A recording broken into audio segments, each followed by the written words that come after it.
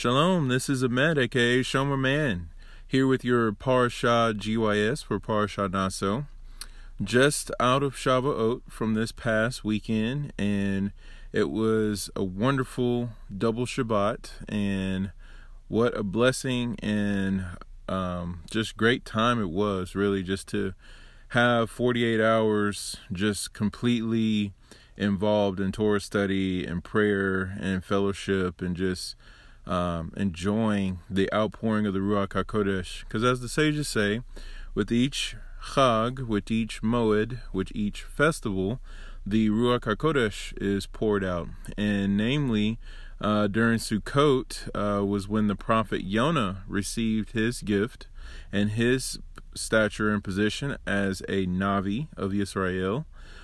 He became a prophet, basically, through observing the festivals. So, if you're thinking that the festivals are outdated and that's not a thing that you want to partake in, just remember, Hashem pours out His Spirit during that festival. So if you want to be filled with the Spirit and walk by the Spirit, you might want to take a chance on the festivals and enter into Hashem's holy days.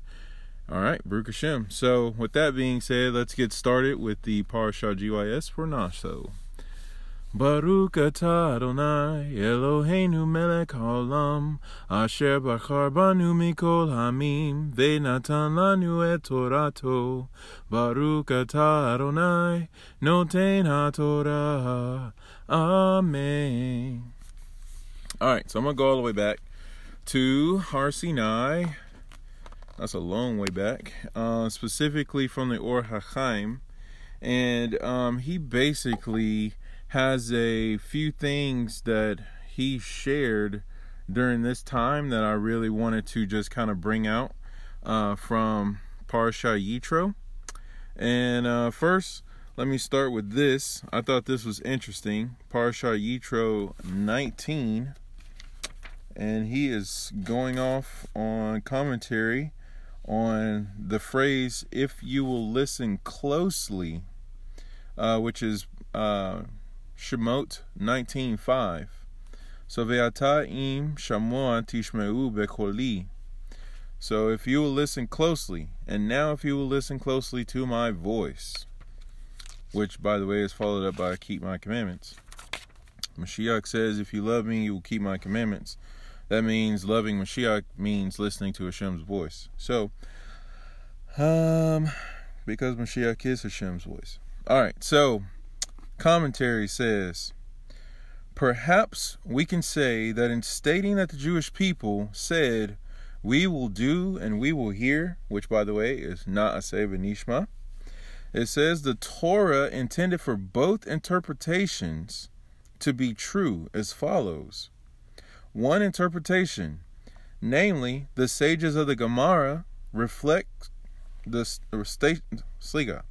that of the sages in the Gemara reflects the commitment of the righteous ones among them, for they agreed to fulfill both components of the Torah before hearing what they entailed. So that's one interpretation that they say is true. Then the second interpretation, which they say is also true, as far as the Torah intends for both of these interpretations to be true. The second one is, it reflects the commitment of the rest of the nation. So now we have the righteous ones set apart, and then we have the rest of the nation. That's an interesting distinction. So it says that the rest of the nation who did not agree to accept the oral Torah without knowing what it entailed. This approach would seem to be correct, for it goes without saying that typically the Jewish people are not all on the same level of righteousness. Well, that's interesting. It's like you're not on that level. So, that's interesting. So it keeps going. It says, therefore, it is reasonable to assume that the degree of their commitment to accept the Torah varied. Now, why did I start with that? I started with that because it's like you have basically two kinds of people that are always talked about it's talked about that there is one who is righteous, i.e. not in need of a doctor, because they seek righteousness, they pursue it, and they don't know anything different. And then there is the Baal Shuva, the master of Teshuvah, the one who knows how good sin is and have been there, been in the depths, and they walked in the depths.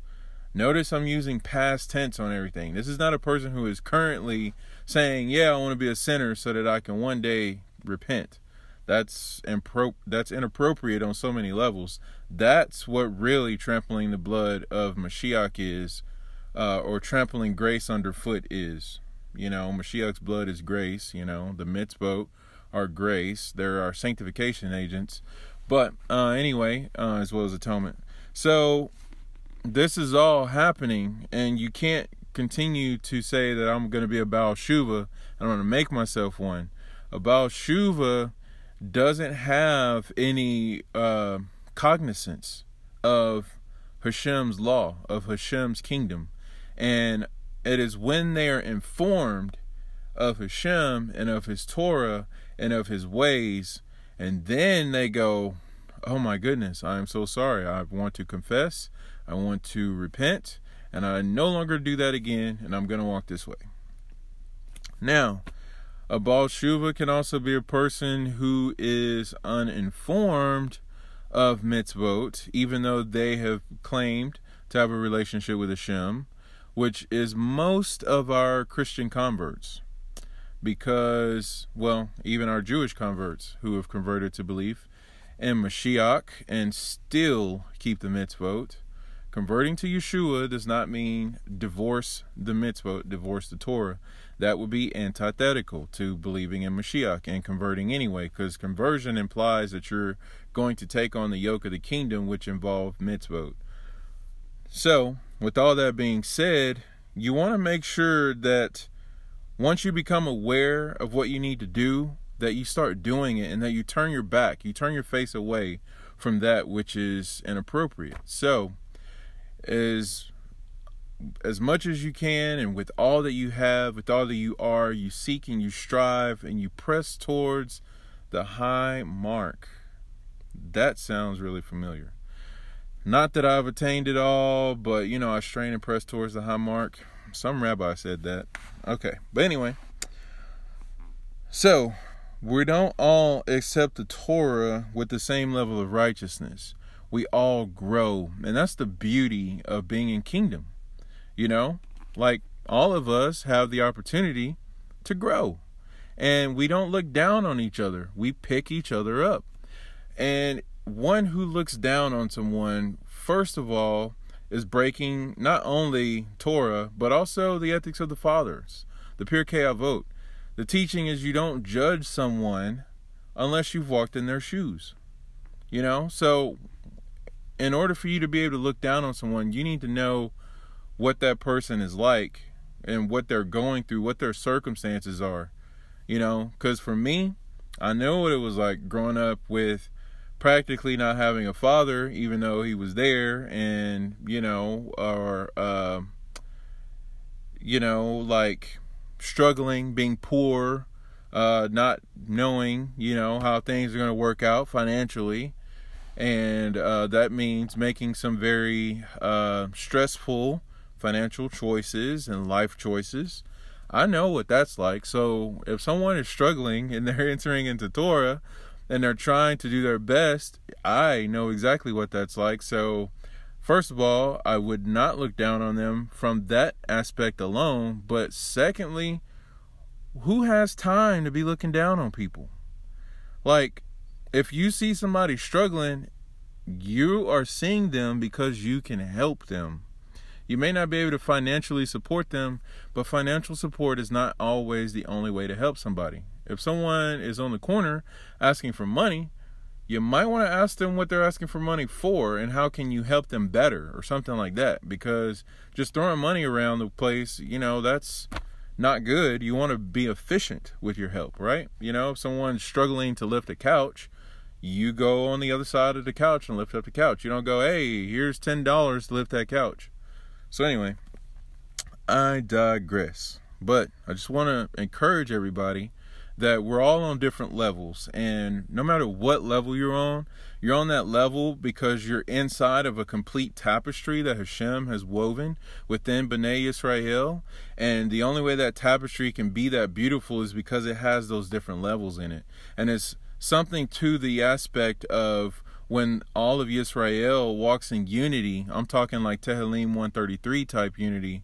Hinei matov umanaim shevet achim gam yachad.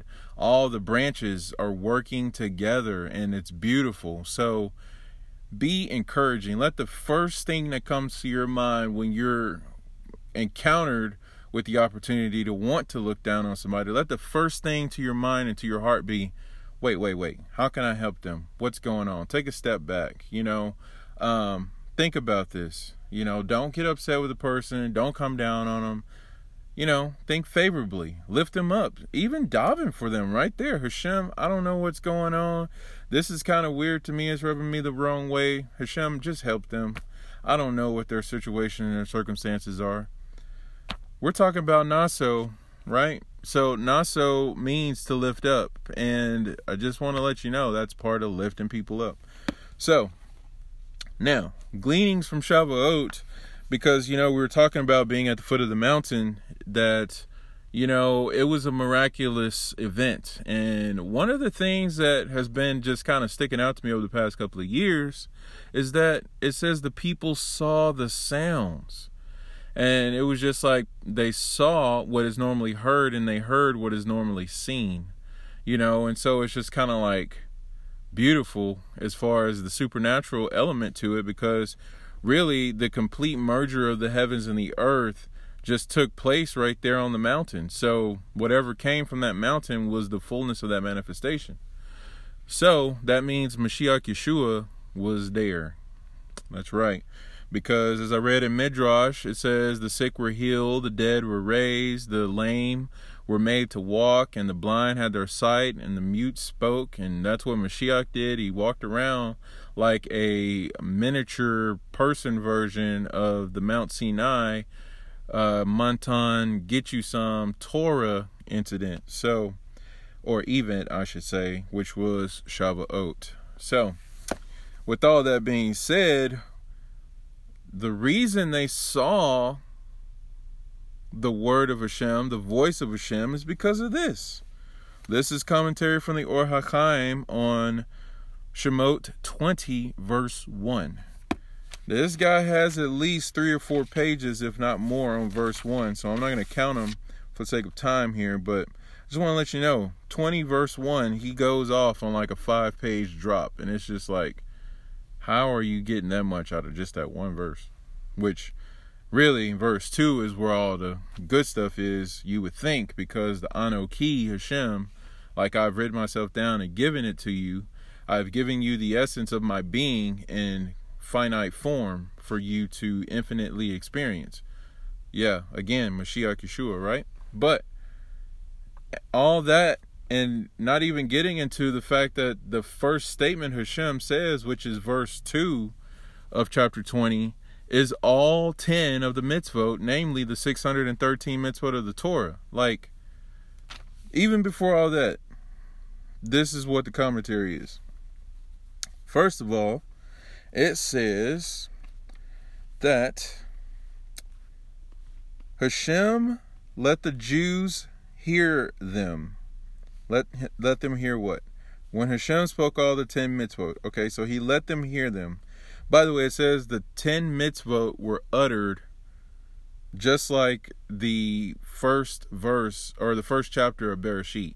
So the utterance of Hashem that came forth with the giving of the Torah is the same utterance that came forth with the birth of creation. So the giving of the Torah and creation are exactly paralleled, and the same things are going on. So really, while you become a new creation in Mashiach Yeshua, who is the embodiment of the Torah, now we see why we're a new creation, because it's with a mighty utterance that we enter in to new life, newness of life. So it says, therefore Hashem, when he let all the Jews hear them, they succeeded in hearing only 2 out of the 10 mitzvot. That's right. They didn't hear all 10. They only heard 2. So now we got 8 other mitzvot, like new beginnings type mitzvot that were yet to be uttered by the mouth of Hashem. So upon our Techiyat Hamitim, our resurrection from the dead, may we hear those other 8 and put it all together. Because with the world to come, the Olam Haba, the Yod, which is the 10, the letter that equals 10, that's what was used to create the Olam Haba. So, I'm saying Haba for the Incredible Talmud because he wanted to make sure we were pronouncing that word appropriately, so that's what we do right there, Okay, anyway, so when he let them hear these 2, well, that's all they could hear. It says, namely, the first commandment, I am Hashem, your God. That's a commandment because that means something. If Hashem is your God, that means you have no other, because Hashem doesn't have room to be next to or beside or molded to another God. So, it's basically, if Hashem didn't say it, then you don't worship it. Like you don't grab a hold of it and cleave to it. Okay, so that's very important. I'm putting it to you like this way. I will put it to you like this. Mashiach says, your love for me should be greater than the love that you have for your mother or your father, or your brother or your sister, even your own possessions. The love that you have for me should look like you hate all those things. So with Hashem being your God, it should be as if anything else is an idol to you. Now, with me saying that, realize, don't get crazy and be like, yeah, work is an idol, I don't want to go to it. It's like, okay, no, go to work because Hashem said you have to work. And as Shoresh always says, our Shomer Groot, he always says, if you don't work, you don't eat. That's what that is, plain and simple. And I'm like, okay, he got that verse down. So, but anyway, you have to go to work. But the thing is, how are you working? And as you are working, are you denying Hashem or are you glorifying Hashem? Anything you do, are you glorifying Hashem or are you denying Hashem? I mean, that's really what that is. So, anyway, with Hashem being your God, that's what it is.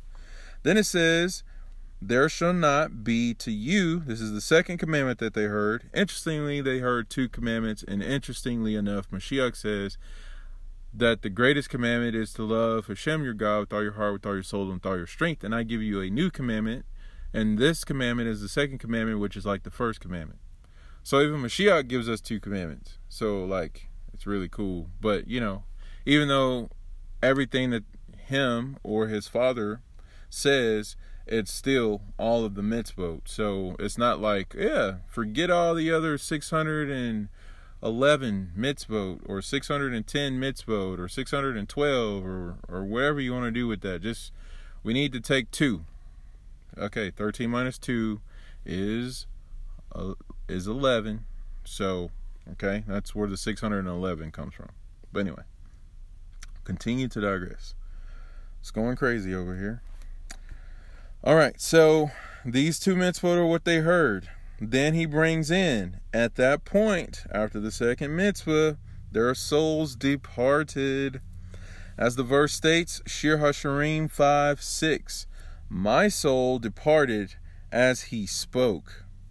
And it says, the Gemara Shabbat 88b understands this verse as referring to the giving of the Torah, at which Hashem spoke to the Jewish people, and derives from here that after hearing his voice, their souls left them. The Gemara states there that Hashem brought them back to life with the dew by which the dead will be resurrected in the future era. Yeah, there's some get you some right there. All right, so took some dew to resurrect us after hearing his voice. Okay, so their souls are departing with Hashem giving forth these mitzvot. And it says, and they could not grasp any more of the commandments in this manner. Instead, the remaining 8 mitzvot were formed into flames of fire created by his voice, blessed be he. At the verse states, Tehillim 29:7, the voice of Adonai forms flames of fire. So the flames of fire that descended upon the room in Acts chapter 2, we see right here in Shemot 20 verse 1. Okay, so just let you know, it's all the same. There's nothing new that happened in the story of Acts. Okay, so there's no birthing of a church. There's no birthing of Christianity. There's no birthing of any of that. And I have to say that, even as harsh or as awkward and as nails on a chalkboard as that may sound, that's the truth. And so we have to be about truth, because when Mashiach returns and he gets here, the little lovely lamb is going to be a fiery lion, and it's time for judgment. So all of us, including myself, need to be ready for that, because he says, Matthew 7, many will come to me in that day and say, Lord, Lord, Adonai, Adonai. They will say Hashem, Hashem, like trying to evoke the 13 attributes, right? Because it says anybody who quotes Hashem, Hashem, and they go down the list of the attributes as given in Shemot and Parashat Ki Tisa, that they will be given atonement. But Mashiach is like, that won't even work for you when I return, because it's time. No more Shuva, no more converts. This is it. So, anyway, we have to make sure that we are walking in the true light and not deviating from it. So, because, at that time, there will be no cushions, no pillows, no rocking yourself to sleep. Because when you go to sleep, that time, it'll be for real. So, anyway. All right. So it says that the 8 are formed into flames of fire. Now check this out. They remained arranged on Har Sinai until the souls of the Jewish people were returned to them through the dew of revivification. So here we see fire and water working together again. It's just like the fire is going to hold off. Here goes a little water. Now that the water's woken up, here comes the fire. And Yochanan says that I mikvah you and immerse you in the mikvah of water, which is teshuvah, but the one who comes after me is going to mikvah you with fire and water, which is the Ruach HaKodesh, which we now know, according to Jewish literature, that the Ruach HaKodesh is the Torah, namely the sapphire tablets. So anyway, the sapphire tablets have a form of fire that are coming forth here. And obviously, 40 days later, they're going to come down the mountain and, they had to get broken before reaching the camp because the people were deviating from Hashem. Not good. Can't give a Torah to that, because then they'd be stuck in that form in eternal not goodness. Like in an eternal not get you some, don't get you some, right? So, anyway, the fire and water is happening here. Here's your Teshuvah and Mashiach right here. So it says that once they were revived, then those commandments, which were essentially the sounds that went forth from the Mighty One, blessed is He, but were now in the more mundane form of fire, and communicated themselves to each of the Jews. So, that is pretty crazy. So we got the forms of fire, which are the tongues, by the way, the fiery tongues. Those are the mitzvot. So if you're speaking in tongues and it's anti-mitzvot, you might want to check which fire, because there's a strange fire and there's Hashem's fire. Okay. Now I'm going to skip to the next page here, because, all this is going on, right? So it's talking about that Moshe was the one who gave them the other 8, which begs the question, how did Moshe give the other 8 if it's really the fire that's given that? So let me go ahead and just read that. All right.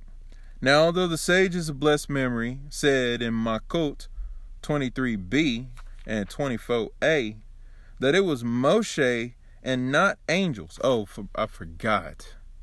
The forms of fire that were teaching the mitzvot, that were sitting on the mountain that I've just gone on about, those are also called angels, i.e. seraphim, fiery ministers. So the fiery ministers are the voice of Hashem, and these are the mitzvot, which is the combined echadness of Mashiach, because he is the Torah. So, but anyway, it says that it was Moshe, not the angels, who conveyed the remaining mitzvot to the Yehudim, which are Jews. It is possible that both are true. I love this. This is great. It's like, yeah, they're angels, but yeah, it's Moshe. You know, that's why it's talking about, this is Hebrews, which I'm terribly quoting, but paraphrasing, that, you know, Mashiach is the one who is above the angels, you know, and Or HaChaim back in Parashat Mishpatim was talking about there is one angel who's not really an angel, but he's like not even between Hashem and the angels, but like he's an angel. And so, like, he's a great exalted one who is the unification of the name of Hashem. And, like, yeah, this is Parashat Mishpatim talking about Memtet. So, yeah, anyway, I just wanted to bring that down to show you a picture of a type and shadow that Moshe is for being Mashiach. You know, Mashiach Yeshua, who is considered to be a culmination of the flames that are giving forth the other 8 mitzvot. So anyway, it says Moshe had the strength to hear all 10 mitzvot. So he was definitely on a level, on a whole nother level.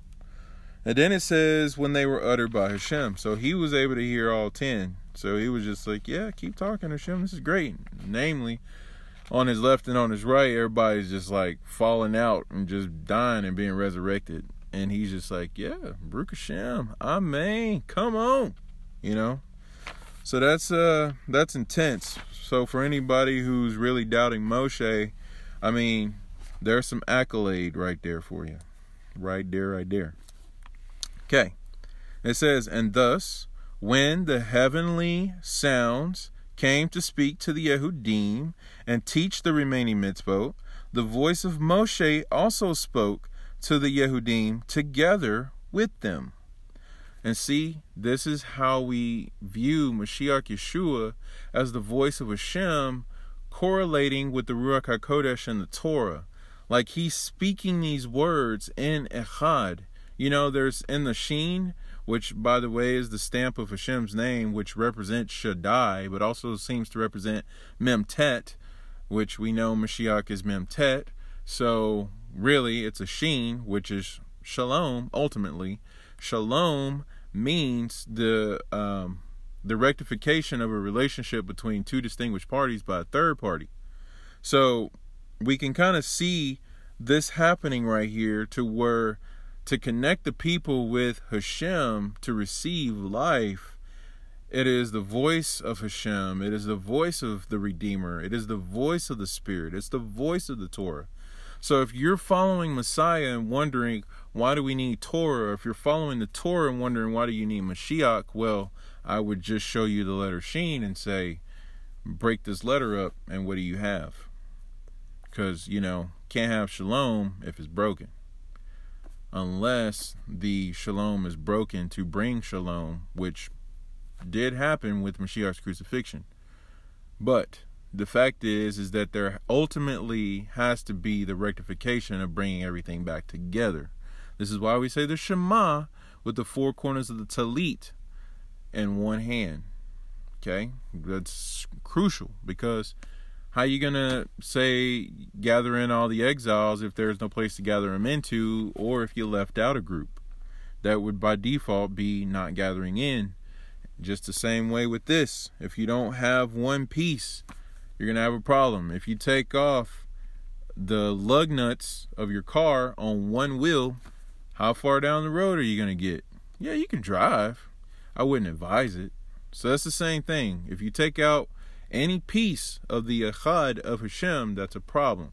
And like I tell anyone who I share Kabbalah with, The Kabbalah gets dangerous when you start taking Sephiroth and isolating them out and studying just that one aspect and not really keeping it unified with the rest of them. Namely, how we did the Omer count, how we say, this week, may the blemish that I've caused in the Sephirah of Yesod, Sheb, Chesed, or anything like that. Like, it's always connected. It's not just like Yesod, and may I focus on this and meditate and chant and do all this stuff. Like, when you start getting into that, that's where the problems come in. So you want to steer clear from that and keep everything echad, because Hashem is echad. He cannot be separated out. So don't do it. Okay. So anyway, a mitzvah talking here with Moshe. And it says that perhaps the Torah is alluding to this from Shemot 19:19. Moshe would speak and God would respond to him with a voice. Footnote: the verse may be interpreted as referring to Moshe's delivery of the remaining 8 mitzvot to the Jewish people as follows. Moshe would speak to the Yehudim. God would respond to him with a voice, meaning Hashem responded to, i.e. assisted Moshe by having the heavenly sounds that had already gone forth from his mouth teach the Jews the remaining 8 mitzvot together with him. I.e., I only speak what I hear my Father in Hashemayim speak, and apart from my Father I can do nothing. I mean, this is everything that Mashiach showed us. So that's just incredible. But here's what's even more incredible, at least what I thought was, it says this about the word lemor, which is the last verse and last word in verse 1 of chapter 20 of Shemot. It says, according to this, the difficulty that which our verse states lemor is resolved.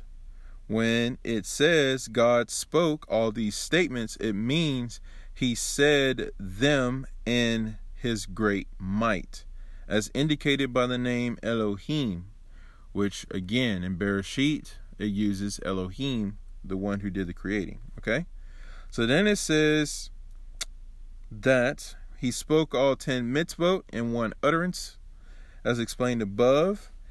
And when it states to say, which is lemor, it means he also created a power in the commandments themselves to say the following words to the Yehudim should the need arise, as indeed occurred, that when the Yehudim were incapable of hearing all the mitzvot from the mouth of the Almighty, the mitzvot themselves spoke to them, as we have written.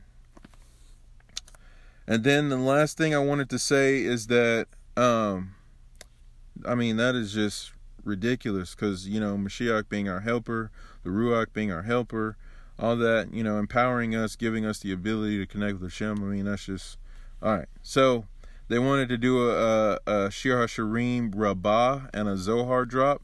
And they said, you will find that the sages of blessed memory said that each and every mitzvah would stand before each and every Jew. So we know there was over like millions of Jews there, and for each Jew to have his own mitzvah, but it was really the voice of Hashem. That's duplication and copies at its finest. But it's all Hashem, and it's every single mitzvah for every single person. So that's over 1,613,000 that are handed out. And this is probably why they say there's 613 interpretations of each of the letters of Torah. So, yeah, or 613,000. That's in the Orchard of Delights. There's lots of interpretations of interpretations. So, that's where that would come from, because we see it right there. But anyway, this is what I wanted to say. Each and every mitzvah would stand before each and every Yehudi and say to him, do you accept me upon yourself? Would you receive me as your crown? And then it says he would answer it, yes. which is the word chen, and then, or kin, and then it would say, whereupon the mitzvah would hug and kiss him, and then ascend and become a crown on his head. I love this. It says, the footnote, according to Or HaChaim's understanding, this teaching refers to the latter 8 mitzvot. The first 2 commandments, however, were heard directly from God without an intermediary. So, yeah, they would have their crowns that they could cast before Hashem on the glorious day.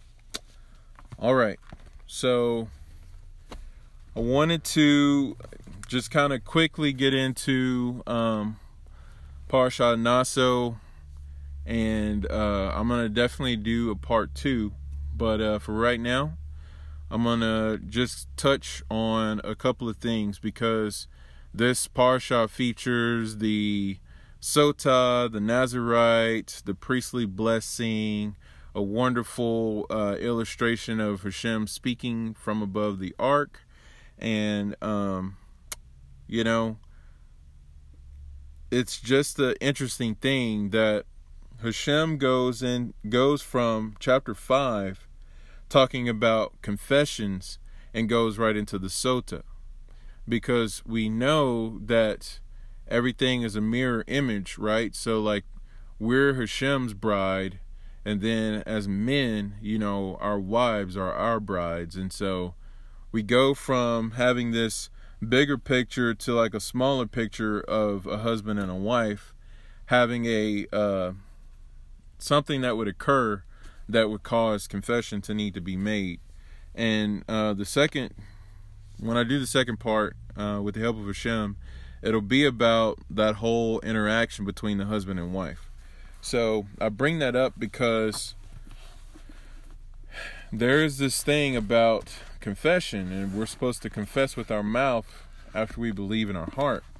And it works that way too with our sins, and we have to do it verbally. And even Yaakov gets into this in his writings, which is James normally.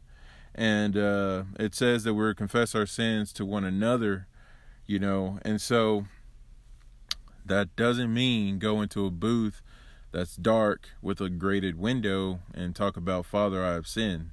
First of all, that person's not your father. And then second of all, like, you can talk to Hashem, and it doesn't have to be dark and in this booth. So anyway, that was probably a shot at somebody, but it wasn't intended to be. It was just for clarification. When we confess our sins, it's not to be this whole like super crazy, exaggerated type atmosphere and environment. If you're gonna walk in light, don't go into darkness, right? I mean, it's just kind of weird. I don't know. Maybe it's just me. Anyway, but I'm here in the Midrash, get you some, and it says literally vidui, which is the word confession. Okay, confessing your sins, vidui. We do this specifically at Yom Kippur. This is also part of our mincha and the tachnun. Okay, so anytime you're doing a confession, it's a vidui. Okay, it's a weird word, I know, but it sounds like it's almost Italian or something. But anyway, it says the mitzvah is to confess one's sins verbally. So if you don't think you can uphold the Torah, can you confess your sins before Hashem? Because if you can, you by default, you have done a mitzvah. So, mazal tov. Alright, so anyway, it says, if a Yehudi transgressed a negative Torah mitzvah, which is one of the do not do's, or failed to fulfill a positive mitzvah, which is and do this, right? And he regrets, that's a key word, and he regrets his deed, or he regrets the omission of, it is a mitzvah for him to do teshuvah. That's why they say teshuvah is the mitzvah, because you need to do that. So it says that teshuvah is comprised of 3 parts. Go figure. 3 parts. First, you need to have sincere regret for your past misconduct. Okay? Not a, man, I can't believe I did that, whatever. But like That's not good. Like, I don't need to be doing that. I can't stand doing that. All right, you got to have some regret. Then it says oral confession thereof. You got to speak it out.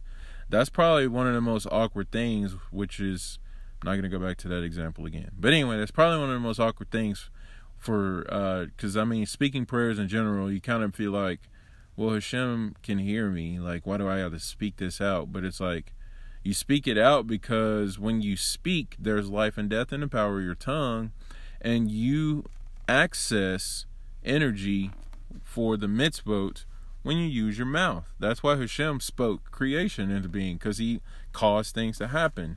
And we have a semblance of that in our speech. And so Hashem empowers our words, and they connect, you know. So we're speaking mouth to mouth with Hashem, and that power of that word comes out.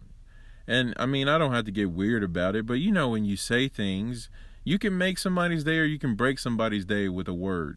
You know, if you tell somebody, okay, I'm going to be specific here because this could be weird coming from a guy, but if you tell your wife, men, that she looks very, very nice today, and that you really appreciate her, and that she is a wonderful person, you know, and you go into a few examples, that's incredible. That does something to her physical makeup and to her spiritual being. But if you say something horrible, like, girl, what's wrong with you? You need some help, like not in a good way, and just start going crazy and talking real bad, I mean, that changes her, you know, it changes the heart and the spirit. So words have amazing power. That's why Hashem wants us to use them for prayers. Again, Yaakov goes into this too. Like, you can't be saying blessings out of one part of your mouth and then turning around and just spewing out curses. You know, that's not appropriate. And that's weird. It's just like, I thought you were a pure person who followed Hashem, and like you're an imitator of Hashem. If you're an imitator of Hashem, then that means Hashem is like, yeah, bless you, my people. And then just turns around and just starts being all defiling. Like, I haven't seen Hashem do that. Last time I'd heard, Hashem was pure and holy. So his imitators have to be pure and holy. And yes, we do mess up, but I mean, really, what are we doing, right? So anyway, it says that the next part is firm decision never to repeat it. Now that's the kicker right there. Firm decision, because that means you got to come up with a plan. Okay, if you ain't gonna be a sinner, okay, this is a harsh example, I know. Everything's a harsh example, whatever. So we got to do it though. We got to be violent. So if it's harsh, it's harsh, but we got to pick it up, right? So eating kosher, that means you need to have a hechsher. That means it's got to be vegetarian or vegan. But other than that, I mean, you got to uphold the kashrut Torah mitzvot, right? So that means you're not going to go out and have a cheeseburger. Okay? So the plan is, I regret ever having a cheeseburger if you ever had one. I confess to Hashem that I had a cheeseburger and I shouldn't have done that, and I do not desire to do that again. Firm decision. Next time I have a burger, make sure it's kosher, which would by default take away the cheese. And if you for some reason need cheese, which I don't know why, because it's kind of awkward, but to say this is that there are non-dairy options if you really must have it, you know. So I mean, don't feel like you're stuck, basically, is what I'm saying. And pretty much, if you just grow with Hashem, you can work through things. I mean, I used to love calamari, and then I was in denial for like ever. Not for like a long time, but like a day or two, when I found out about kashrut, and I was like, man, surely calamari have fins, or scales at least, you know. But it's got to have fins and scales, which I was even off on that. But, you know, it's terrible. But, you know, I was just like, you know what, Hashem? I love you more than I love this food. So I'm going to do it, and I'm not going to eat this anymore. And I'll be fine with fish sticks. And I'll be fine with salmon. Get you some. Okay? So that's just my struggle. I'm just sharing my testimony. That it's okay. You can make a firm decision to never repeat it. So, with all this, I would like to close with this final paragraph that says, whoever says vidui before he dies has a portion in the world to come. If he does not know how to recite vidui, he is told to say, let my death be an atonement for all my sins. There is a special mitzvah to say vidui on Yom Kippur, the day of the year that has the power to cleanse from sin. Well, Baruch Hashem, what do we know? What do we know? Baruch atah Adonai, Eloheinu melech haolam, asher natan lanu Torah emet, v'chaye olam nata betokenu. Baruch atah Adonai, noten haTorah. Amen. Amen. Shalom, this is part 2 of the Parsha Naso, Get You Some, the GYS. So, I've done part 1 talking about confession and being at a level of righteousness and accepting the Torah. So now I want to get into more concepts with the Parashah. So I will start with the Birkat HaTorah. Baruch atah Adonai, Eloheinu melech haolam, asher bachar banu mikol hamim, ve'natan lanu et Torato. Baruch atah Adonai, noten haTorah. Amen. Amen. So, this parasha is a big parasha. It's like 176 verses, the longest Torah portion in the Torah portion cycle or series, and there's obviously a lot to learn and a lot to read, but that's cool. We just got out of Shavuot, which I think is very fitting since, we received the Torah anew, so we have new enthusiasm, new excitement, new vigor, and we're ready to do this. So I'm going to go ahead and just go straight for the jugular, and we're going to go straight to the Sota. Because this Torah portion, there's so many things in here, but we're just going to go to the Sota because that's just how we roll. First thing is, when it comes to the Sota, I want to go to the Midrash Get You Some, because it's important to know about the Sota that this was something that was discontinued during the Second Temple era, and the incident we see with the gentleman bringing the woman caught in adultery before Mashiach Yeshua in the temple court. They were trying to get a sota going on, but it was discontinued. So there's already a flawed premise, and then on top of that, it wasn't the husband that brought her. Well, no, if we go and read that account further, it says that she doesn't have a husband. So there's also that flaw to the whole thing. So the people who brought this woman before Mashiach saying, what do we do? The Torah says we should stone her.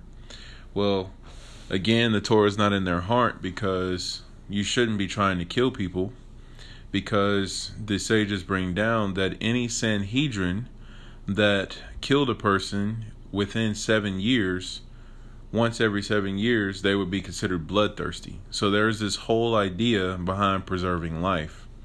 And there's this other thing called due process. So, just like the Chalitza ceremony with the Levirate marriage, that was discontinued. And the Nazirite vow, we have an account of that in Acts, but that wasn't apparently discontinued. So there's a purity to that ritual. So, but there are definitely, and the Sanhedrin themselves, they were disbanded about 40 years before the temple was destroyed. So really no righteous judgments could have been brought down during the lifetime of Mashiach, because his death and crucifixion, that was kind of on the tail end of the Sanhedrin being disbanded. So this all comes from the Midrash Get You Some on this week's Torah portion. So those are important things to keep in the background. And, one has to come from the Jewish frame of mind and context to be able to rightly divide the word, because other than that, you cannot possibly rightly divide the word, because the only word to be divided at this point without a Jewish mind is the Brit Hadashah, which was primarily Aramaic and Greek, and at the same time had roots in the Tanakh, in the Tehillim, in the Torah, in the prophets, and if you don't have an understanding of the foundation of any of that, then you can't possibly have a foundation in any of the Brit Hadashah. So it's important to know that, which would give a whole lot more meaning to the different episodes that we see in the Besorah. So, just something to keep in the back of the mind. Now, with that being said about this woman that's brought forth, it's just completely out of process. So I'm going to start in the Targum Onkelos, who I like to call OG Onkelos, and just read the opening section, and then I would like to go ahead and share the Sota ritual or trial, if you will, with you, just so everyone knows about that, because I remember when I learned about it for the first time, it blew my mind, because when you read the written Torah, it seems like there's just a whole lot of unfairness going on with the wife, and well, then what about the husband if he is wrong, and it's just kind of like, I want to know, is there any more to this? And it's just like, oh, you have no idea how beautiful this ritual is. And for Hashem to bring this out at the time that he does, it truly talks about, it truly portrays, actually I should say, our salvation. It truly portrays our relationship with Hashem. And what I've titled my notes is that we are a Sota. The only difference is that we are actually guilty, especially before we come before Hashem, namely through the way, the truth, and the life, through his son. We truly were, committing adultery, and we were warned not to, but we've never heard it. So there's that, because the trial is predicated off of the fact of the woman being warned not to be secluded with another man. And the thing is Hashem's voice went out in the beginning of creation. It also went out again with Abraham. It also went out again with Yosef. It also went out again with Moshe. I mean, Hashem's voice is going out all day long, and it's like, have we heard it? Are we hearing it? And are we taking action upon it? And up until the time that we truly say, you know what, Hashem, I'm sorry. Hashem, make me new. I want to receive your Torah. I want to walk in the lifestyle of Mashiach Yeshua and draw near to you and cleave and attach myself to you among Bnei Israel. And it's like, not until we get to that point that we're under condemnation, we're under judgment, we're guilty, and our bellies are going to swell and our thighs are going to rupture, and that's not pretty, So I love the fact that the Sota, because at the end of my previous Parashat Drash for Naso on part 1, I'm talking all about the Vidui, the confession, and that all is taking place in chapter 5, right before it introduces the Sota. So, without further delay, I would like to take you to Bamidbar, chapter 5, starting in verse 11. So it says, Adonai spoke with Moshe, saying, Speak with the Israelites and say to them, If a man's wife goes astray and commits a trespass against him, and a man lies with her carnally, and it be hidden from the eyes of her husband, and she is defiled secretly, and there is no witness against her, and she is not coerced, but if a fit of jealousy comes up on him, and he is jealous over his wife who has defiled herself, or if a fit of jealousy comes up on him, and he is jealous over his wife, although she has not defiled herself, the man shall bring his wife to the priest. Interesting note, his commentary says that this is like not a criminal court type justice, and so he doesn't take her to the Sanhedrin, but he takes her to the priest, which the priest is not a man of judgment. But then I thought, this sounds an awful lot like Mashiach saying, I did not come into the world to judge it, but to save it.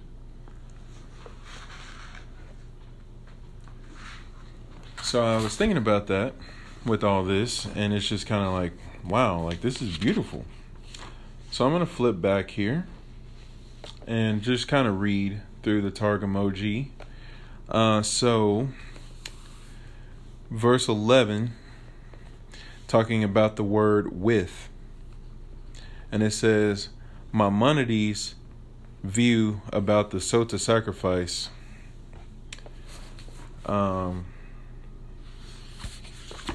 And then it brings up that there is more in verse 12. So let's just go ahead and go to that. So I'm going to delay doing Maimonides' view for a second and go to over here, because it talks about going astray, and it says it uses the Hebrew word. The Hebrew word is shatut. The word shatut, which is really close to the word for the name of that wood that's Mashiach. What in the world? Acacia. There we go. Oh my goodness. Baruch Hashem. Yes, acacia wood is also how you say shatut in Ivrit. So anyway, so she gets this whole kind of thing about the wood here with like the acacia, the folly, because the episode of Shittim, which we're going to see later in Bamidbar, about how the children of Israel fell into sexual immorality at this place with the Midianite and Moabite women, and that was not good, and so the acacia wood was meant to atone for that. So that's why the acacia is overlaid in gold. I mean, because here, okay, so Rabbi Griffin brings this down in Parashah Bamidbar over the Shabbat, and he talks about how the gold overlaying in the Mishkan represents the divine soul of man. And so we see already with the construction of the Mishkan and the Shittim how that the divine soul covers that which is the folly of man.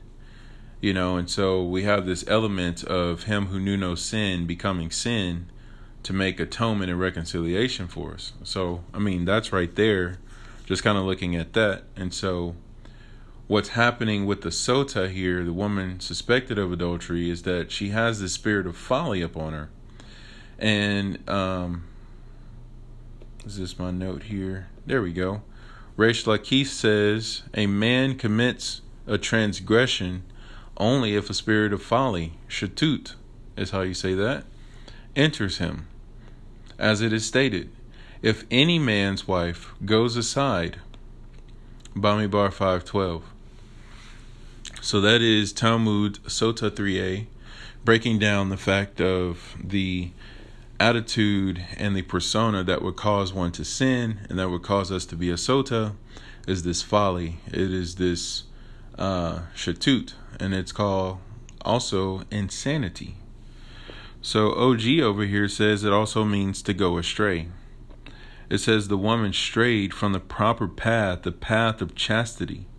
Rashi homiletically sees the word tiste with the letter sin, as if it is written with a sheen. Because the sin and the sheen are the same letter, it's just the vowel pointing change.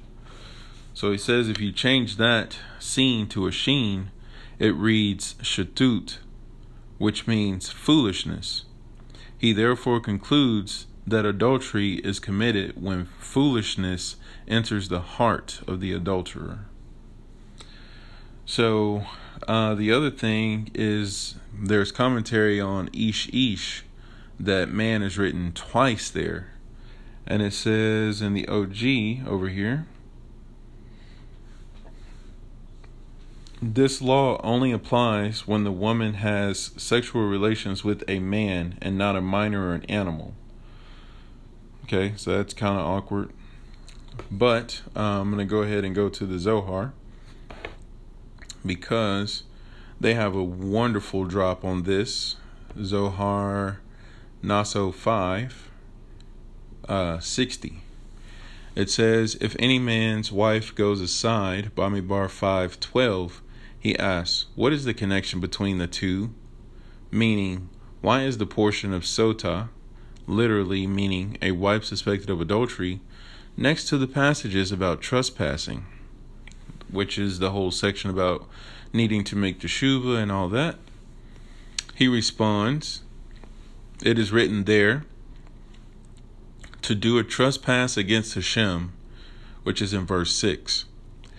And it is written here by a sota and commit a trespass against him, verse 12. They are the same subject. Therefore, they are next to each other. So yeah, that's that. I mean, pretty much calling Hashem an Ish. There we go again. Ish. And yeah, that just happened. But let's see. So I want to go ahead and go straight to the Midrash on this. This is from the Midrash Get You Some, Parsha Naso. I love how they break this down. It's incredible to know. So it says, if a husband has warned his wife, do not seclude yourself with so-and-so. Notice it has to be a specific person. Like Hashem telling us, do not worship other gods. I.e., if any one that you worship is a false god, don't worship that. Don't seclude yourself with it. So therefore, if you do seclude yourself with it, if you do worship it, you put yourself on trial, which is not something you want to do. So then it says, and subsequently 2 witnesses observed that she did seclude herself in privacy with another man for a period of time in which she could have become defiled. She becomes forbidden to her husband until the laws of the sota are enacted. Okay, so the 2 witnesses have to also see the act after the husband has warned her. Okay, so again, I keep thinking about the woman that is brought before Mashiach, and it's just like, it's so wrong, it's so improper. And so Mashiach's response is, let he who is without sin cast the first stone. And it's just like, we can sit here all day and compare sin to sin, but ultimately, it's not going to get anybody anywhere, because the fact is that there is sin. We need to not be in the loop. So Mashiach is like, you know what? I'm getting out of this crazy loop because y'all are going completely in the wrong direction. So let's talk about being sinless and casting judgment. If you're sinless, then you are able to cast the judgment. So let's go ahead and have that happen right now. And one by one, they all leave.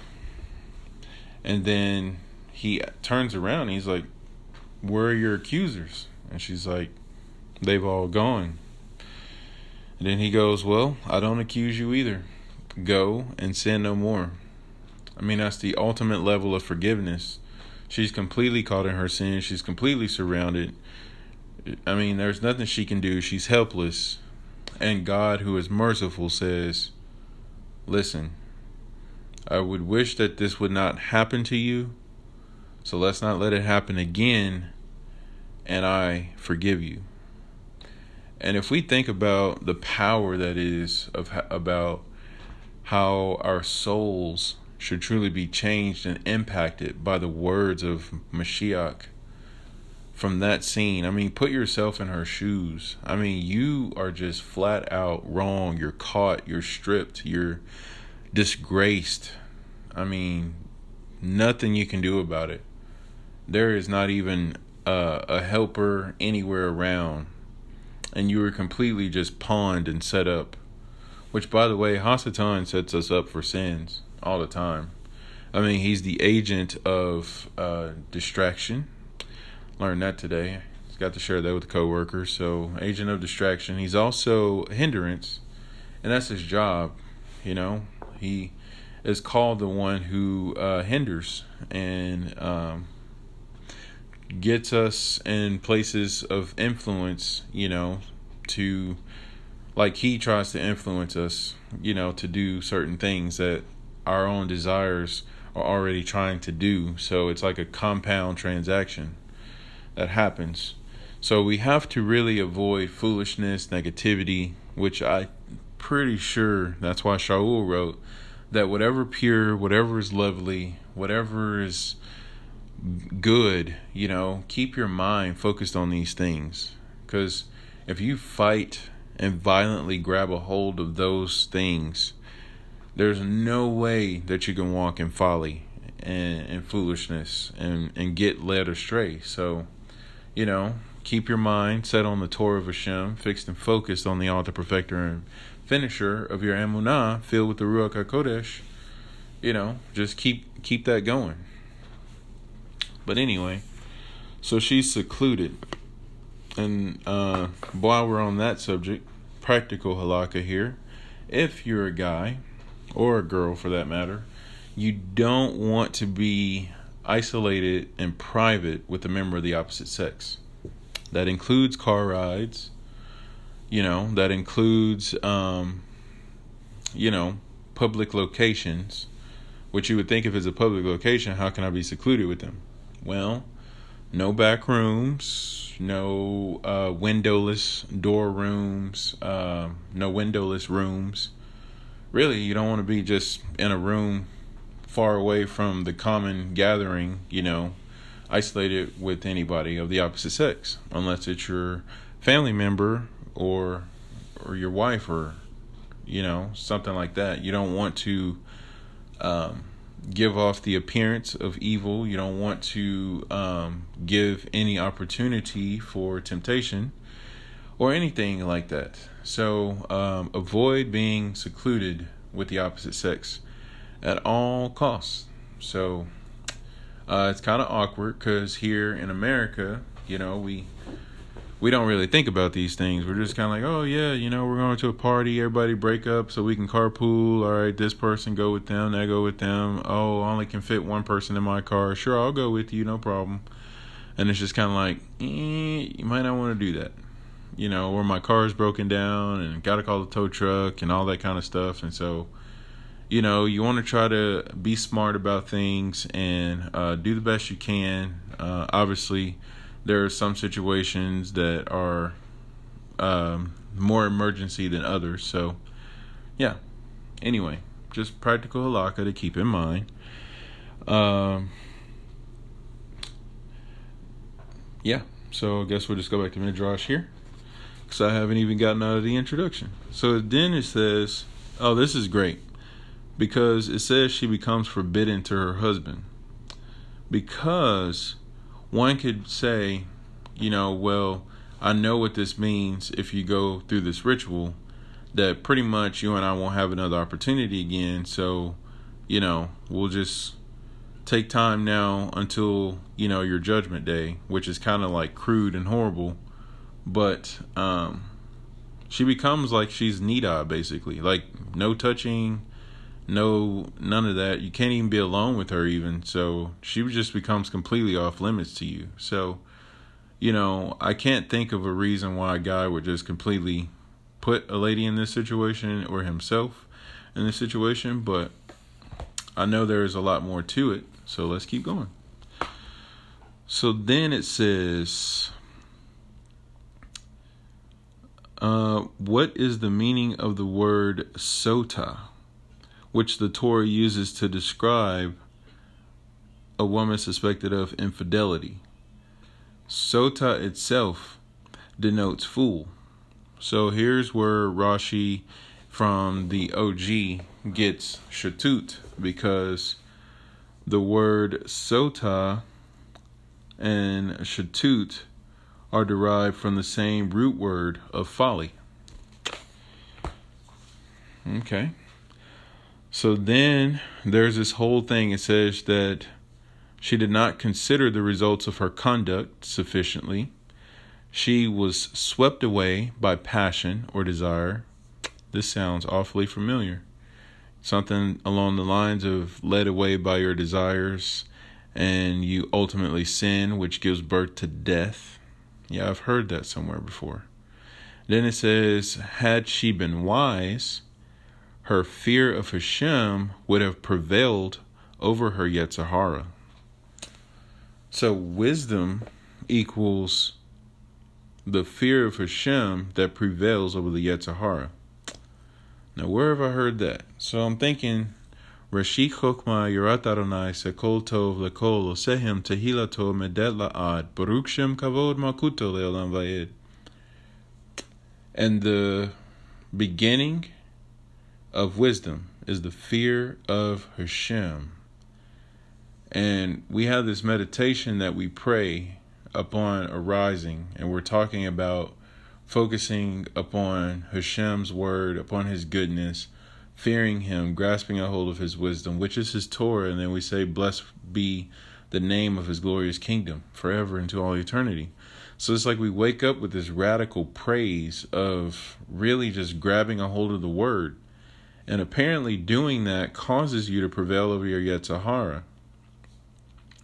So if you're not Torah observant, you're missing quite a bit of power that will go along with your godliness, because you're already putting yourself in this conduit of provision, of protection, of victory, I would say. So the wisdom and the fear of Hashem, so those who keep the precepts have a good understanding, and we're made wise until salvation. So, Baruch Hashem. So then it says, she would have desisted either for fear of committing sin or for fear of punishment, which, not like fire and brimstone teaching, but we should fear committing sin, and we should fear punishment. That's healthy for us. Think about when you're a child, like you're not going to go around breaking your mother's vase because you're going to get in trouble. And then you should know that that's just wrong. Like, who wants a kid that goes around just breaking stuff just cause? That's rude, So let's not be rude and let's not get in trouble. Simplify it, right? So then it says, instead she foolishly gratified a temporary desire, despite her better sense that her act was sinful and would ultimately cause her suffering. Similarly, anyone who sins is a fool, for he allows his imagination, whim, or appetite to prevail over his better knowledge. And that's our really big battle right there. We got to battle against our desires. And that sounds familiar. You would think that Paul said this, but guess who it is? It's Kepha. 1 Kepha chapter 2. Dear friends, this starting in verse 11.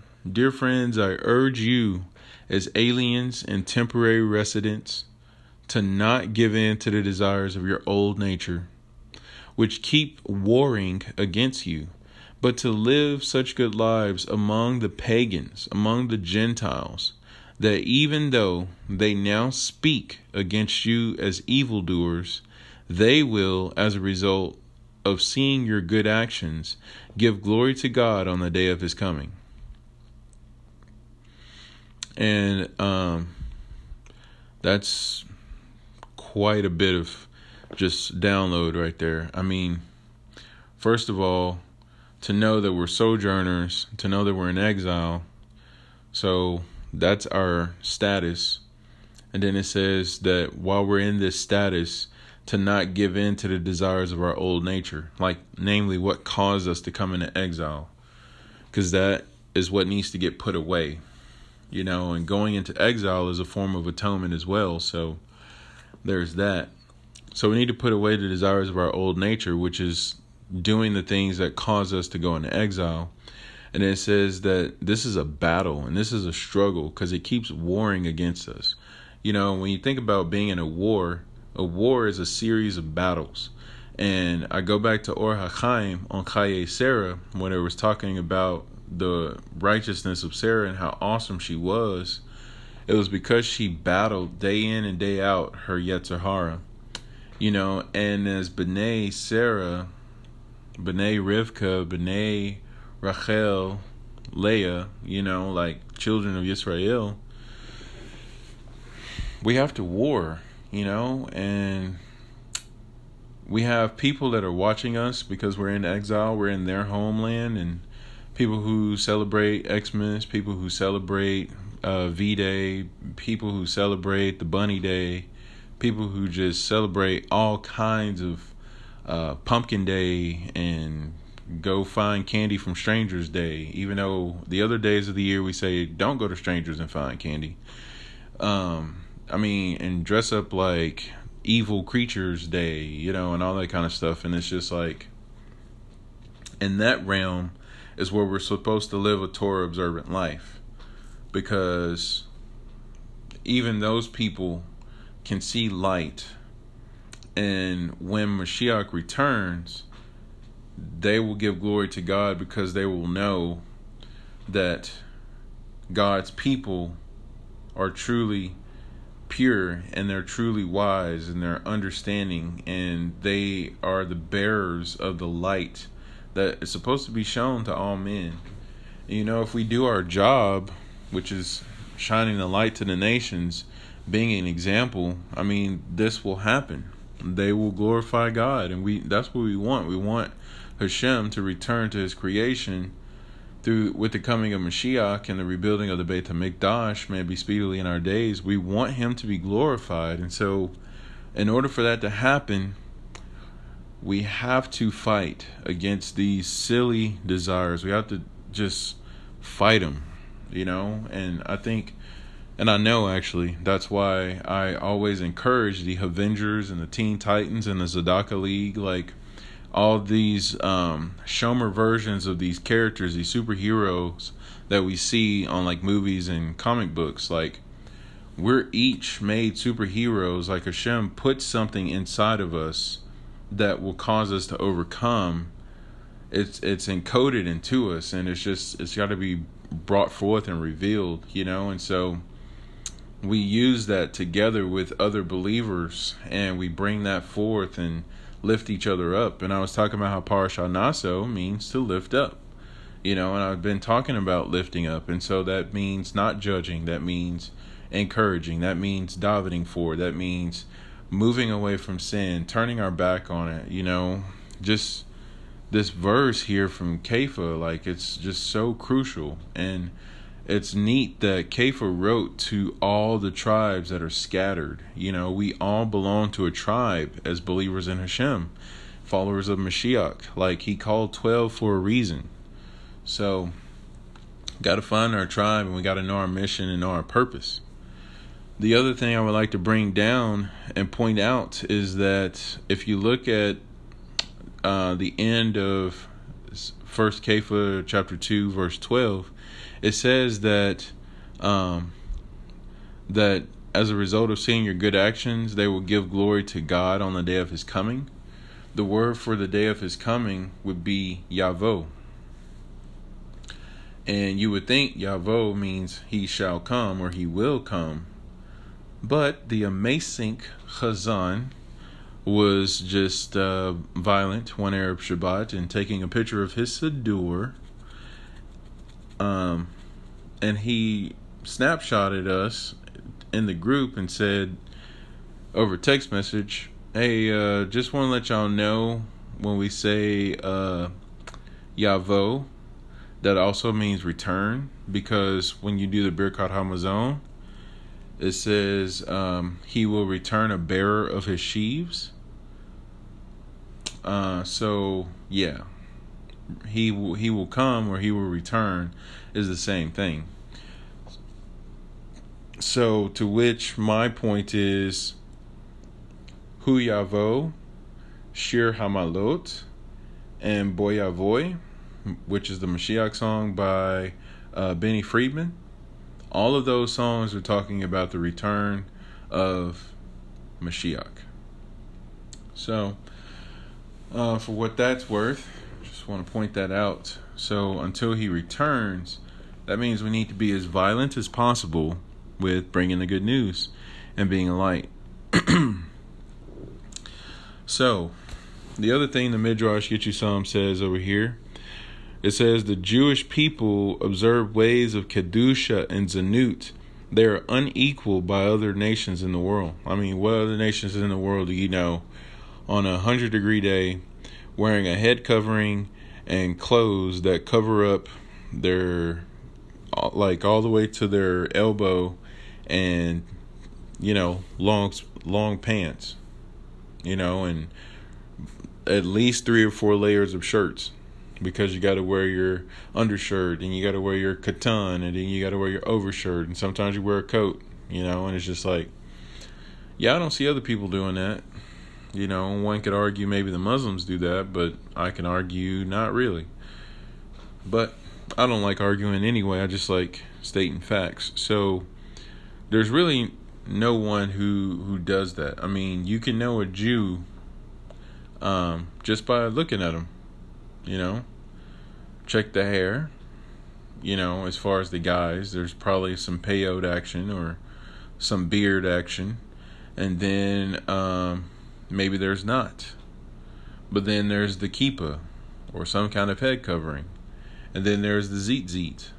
And then there's the character and the demeanor in which they carry themselves.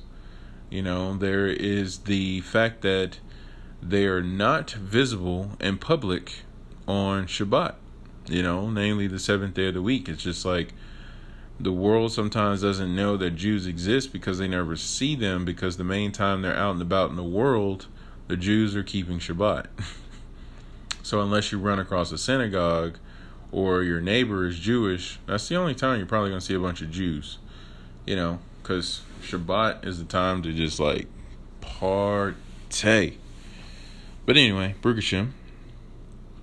So, and the ladies, got to shout out to the ladies that, you know, covering up is beautiful. That's awesome.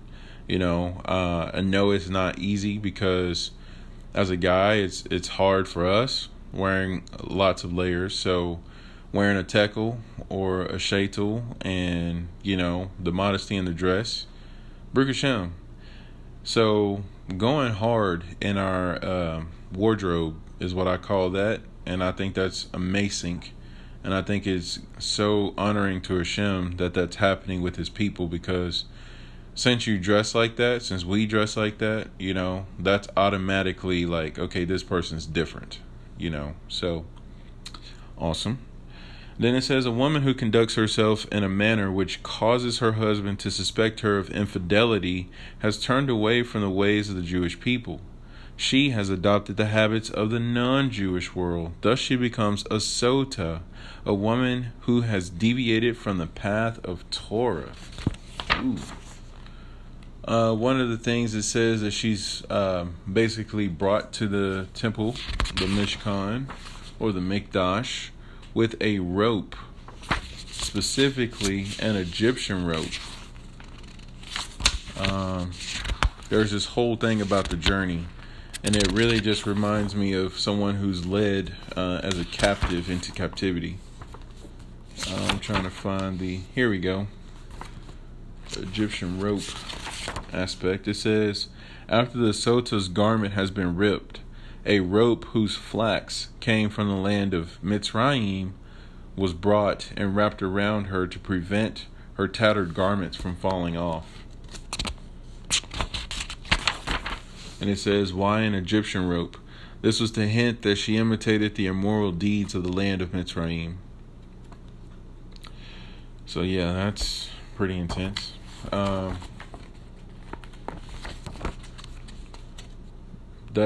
That happens after the journey. So that's during her actual trial, where she's going through the disgrace of the uncovering and all that kind of stuff.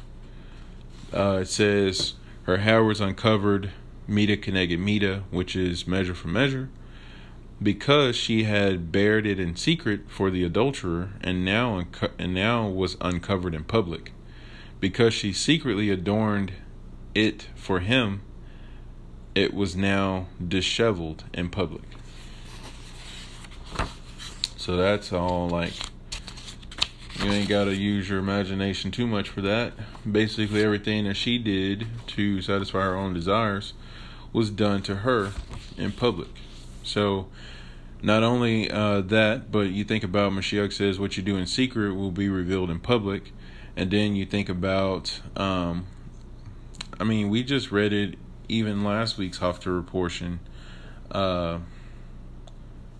Hosea, about like how Israel, went away and strayed after other gods and gave all of our fineries to them, and we were bared before them and things like that. And Hashem was like, I'm going to leave you in your disgrace, and disown you and kind of thing. So this whole thing about the Sota has been kind of escalating and building, at least over the Haftarah, because you see this element of a foolish woman who is basically disowned. When the woman becomes a Sota, she's forbidden by her husband. Like, he can't be with her anymore, So we can kind of see that Yisrael is treated like a Sota, and I would just go ahead and say we're ourselves individually treated like a Sota when that happens, and that fellowship and relationship is broken and it has to be rectified. So,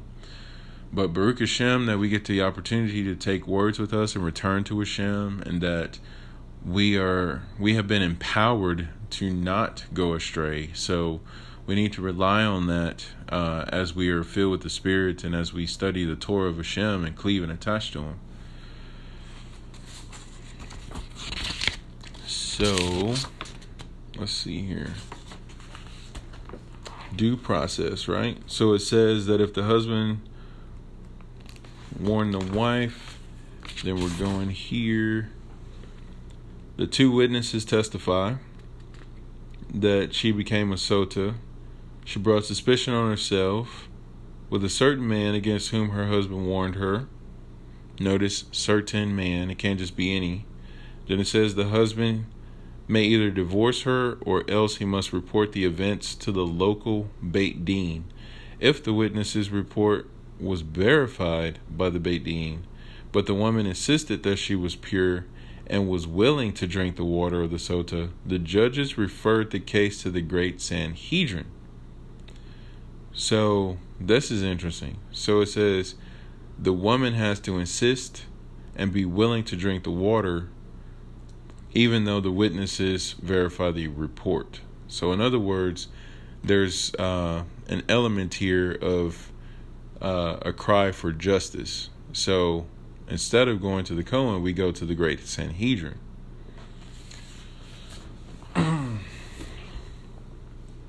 Which means, why would they bring her to Mashiach? I'm still stuck on this woman that they wanted to stone. Namely, they wanted Mashiach to stone her. So why would they bring her to him? Because it's just kind of like, you're supposed to take the woman to the priest, but obviously she wasn't able to say any of these things. But anyway, I'm just kind of thinking out loud. says the judges of the Sanhedrin would try to convince the woman that she should confess her guilt so the Sota test would not be performed unnecessarily. Wow. The court is trying to get her to confess. You know, that's what Hashem is always trying to do. He's trying to get us to confess. We don't need to keep trying to hide and keep trying to front. If we're wrong, we're wrong. So Hashem, may you give us the strength to do that. Amen. So they would take her aside and use all kinds of arguments and persuasions to make her admit the truth, cause her to refuse to drink. So pretty much any woman who drinks the bitter waters, she's been through many opportunities to not. There are other ways that we can do this, in other words. So I think that's beautiful. Just to know that it's not just she was suspected and now she's going to go drink this water and possibly die. Like, no, there's due process here. Then it says, we know they would tell her, for example, that the people lose their balance under the influence of wine, bad neighbors, or in a mood of levity. If this happened to you, confess it. Do not cause the great and holy name to be blotted out in preparation of the bitter waters with which the Sota is tested. There were greater ones than you who were seduced by Yitzrai Hara. Remember, a Zadok of Yehuda's caliber confessed in public that he was capable in the case of Tamar.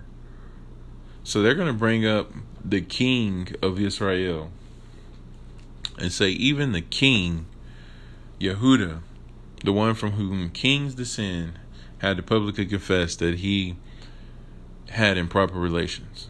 So people greater than you, basically, and you still don't want to confess. Then it says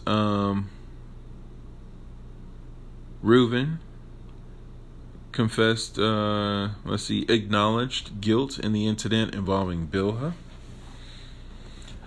Their confessions earned them eternal life. Wow. That's a whole new meaning to Romans 10:9. Learn from these great people and admit your guilt.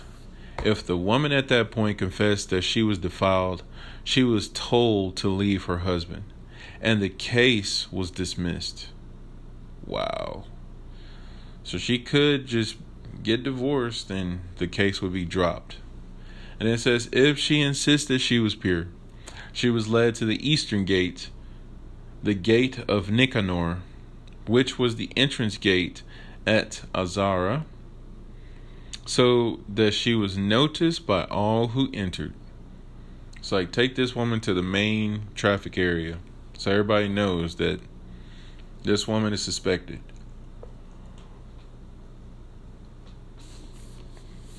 Then it says, before proceeding with the ritual, she was led back and forth all over the Temple Mount, so that the procedure was artificially lengthened. So now the trip is reminiscent of Mashiach's trip to the crucifixion stake, because it was like he was paraded around on this road to make it to the actual site that he was crucified. And the whole time, people are hurling insults at him, punching him, beating him. And it's just kind of like, this person is on display for disgrace. So that's what happened to the Sota. She was on display for disgrace.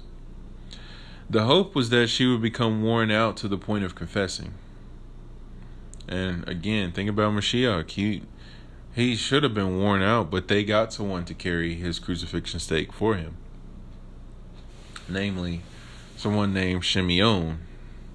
Then it says, because, the Shema, Shimeon, remember the root of Shimeon is Shema. So the Shema would be the one to come up and bear the crucifixion stake with him. So in order to make it through your challenges and your struggles, you have to be assisted by the Shema, which is the observance and acceptance of the mitzvot. And that you listen to him, that you hear Hashem's voice. Then it says, if she did not plead guilty, she was finally placed opposite the eastern gate, outside the Azara, and the ceremony of the Sota would begin. Okay, so she was now on public display. The Azara was filled with women. It was a mitzvah for them to attend in order to take a warning from the end of the Sota. I don't know about you, but I'm so glad I'm not a woman, and I will truly pray that bracha for real, because I could not imagine being a woman having to be commanded to go watch another woman be disgraced like that. But it's all for a public example. So, then it says, the Cohen adjured her with an oath that contained a curse. He introduced the oath with the following speech. You are about to drink the bitter waters of the Sota, whose quality is miraculous. If you are pure, you will not be affected by this oath, and the waters will not injure you. However, if a strange man has defiled you, like if you've offered a strange fire, right? If a strange man has defiled you, whatever will the water will cause your thigh and all your limbs to fall off. Your belly will swell and burst. The same will happen to the adulterer. So then it says, your name will become a byword in the mouth of people. They will curse one another with the words, may your end be like that of Mrs. So-and-so. And they will answer, if I tell a lie, may I perish like Mrs. So-and-so. Okay, so you become the butt end of all this terrible speech here. But again, to the woman who was caught in adultery, the man was not brought, which I used to always think was a interesting thing. But, we can see just from the ritual here that no matter what, the adulterer would receive his payment as well for his immorality. So if she dies, then he dies. But if he was pure, she was pure, then it's all good. So, it's kind of like, don't think just because you're not present that you're still not going to be punished. So then it says, the Sota affirmed the oath by responding twice, Amen, Amen. The double Amen,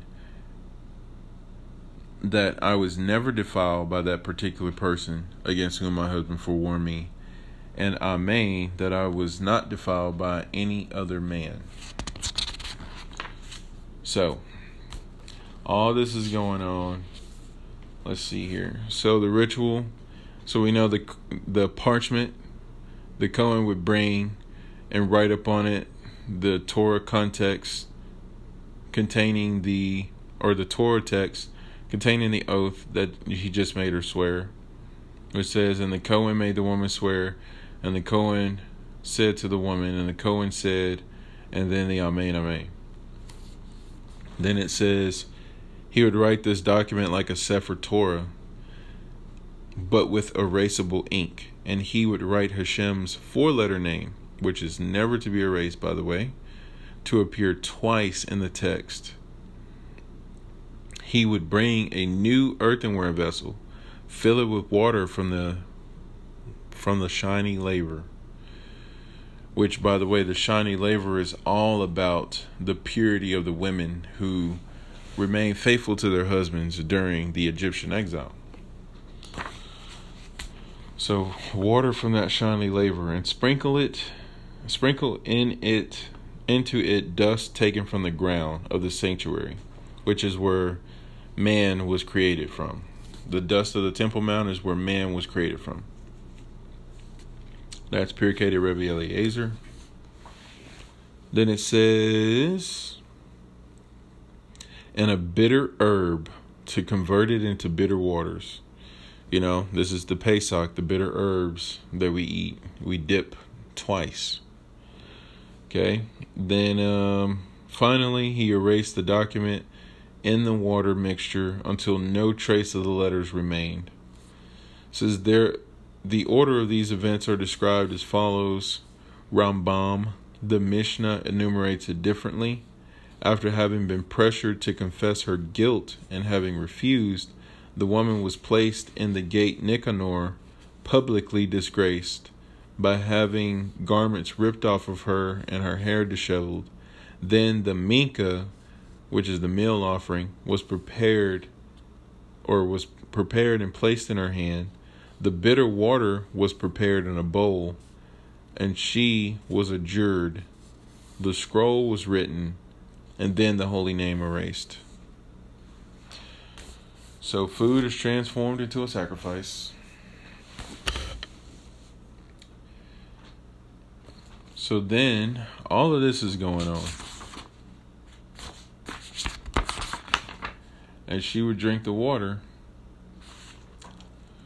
So the Midrash closes with saying, it is not always possible to restore harmony between other couples.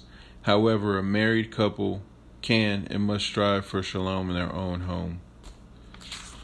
So this whole thing about the sota is to remove one from their folly, to remove one from straying from the path. And it's a striving for peace. Blessed are the peacemakers, for they shall be called sons of God, right? So with everything that I've looked at on this Torah portion, it's all about, being caught in trespass, but turning away from it. And interestingly enough, with Naso's gematria being 351, 3 plus 1 plus 5 equals 9. And when it comes to the number 9, the meaning of it is turning. It's making a confession. Literally, from the Jewish wisdom in the numbers, it says that 9 is the act of turning towards to ensure that one finally arrives at the end point. It says the word 9, Tisha, Tav, Shin, Ayin, is derived from the root Sha'ah, which means turning or facing. Like, the priestly blessing, may Hashem turn his face towards you, right? Then it says that the most famous application of this concept of turning is found in the promise of Baal Shem Tov, the founder of Hasidism, when 9 Jews are waiting to form a minyan. A 10th man will soon appear. Here too, 9 is shown to be a consistent state of flux to turn towards the state of completion, symbolized by the number 10. And there's this whole aspect of healing relationships. It says, a breakdown in their intimate relationship marks a move away from 10, which also marks a state of holiness. To move not to the 9 characteristics in a damaged relationship with 9 characteristics in a damaged relationship with any resulting offspring bearing a spiritual blemish. Consequently, the marital harmony is sullied and the relationship between husband and wife disintegrates. So when you break down from the holiness and go off the path, you move into this 9 characteristics of a damaged relationship. And so you have to turn away from that and go back to 10, like waiting the man. All right, so I'm going to do a part 3 to kind of wrap this up. So, Toda Rabbah, and be back after this. All right, Shalom. This is part 3 of the Naso GYS. I was in the middle of talking about the number 9 and how it represents the concept of turning, namely turning back to holiness. And so it finishes here in the Jewish wisdom on the numbers. Says, where there is a symbolic breakdown of the wholeness of 10 that fragments into 9, the response must be to reverse it by turning it once again towards 10.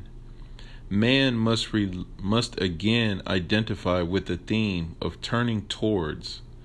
That exist within the number 9 and must transfer individual separate parts into the communal integrated whole of 10.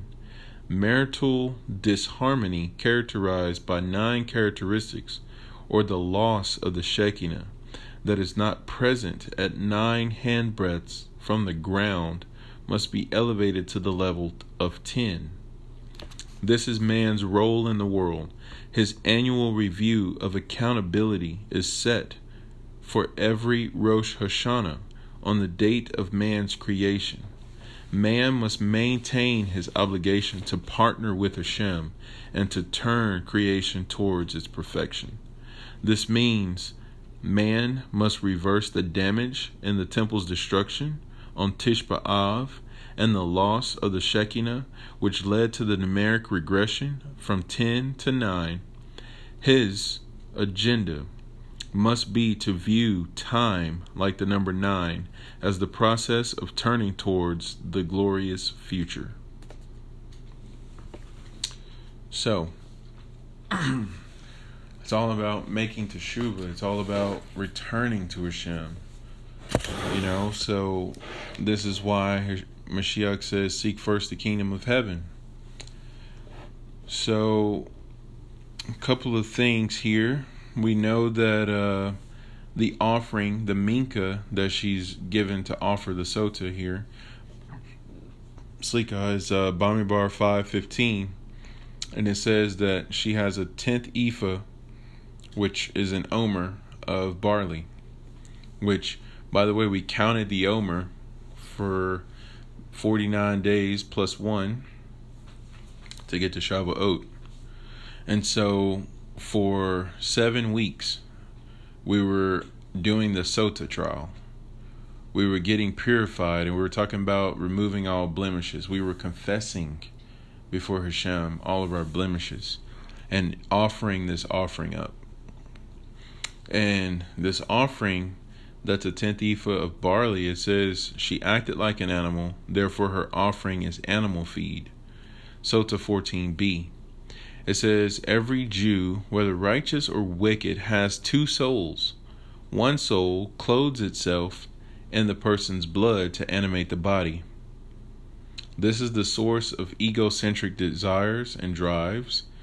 And then it says, and the second soul is literally a part of God, and it is the source of a person striving to unite with God.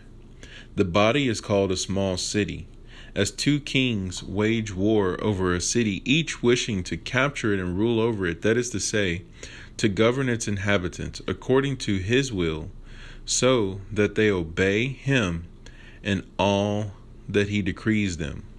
So do the 2 souls, godly soul and the vitalizing animal soul, which, by the way, the animal soul derives from the klipa, the forces that are, they siphon off holiness, so they're like impure forces. It says they wage war against each other. Yes, it truly says they wage war against each other over the body and all its organs and limbs. Now, if that sounds familiar, that's because that's Romans. So let's see here. Stand by.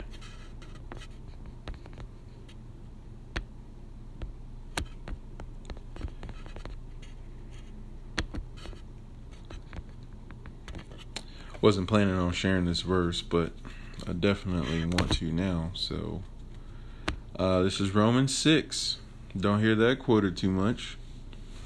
But it says, do not offer any part of yourself to sin as an instrument of wickedness, but rather offer yourselves to God as those who have been brought forth from death to life, and offer every part of yourself to him as an instrument of righteousness. For sin shall no longer be your master, because you're not under the law, but under grace. Now, connect that back to Yochanan, where he says that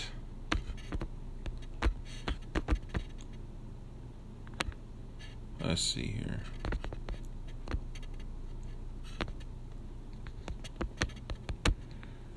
Noah chapter 1. Okay, it's verse 17. There we go. For the law was given through Moshe, but grace and truth came through Mashiach Yeshua. So, if you think about not being under the law, but being under grace, you're under that which the law came from. Okay? So if you think about, if you're not under law, but you're under grace, you're under that which the law came from.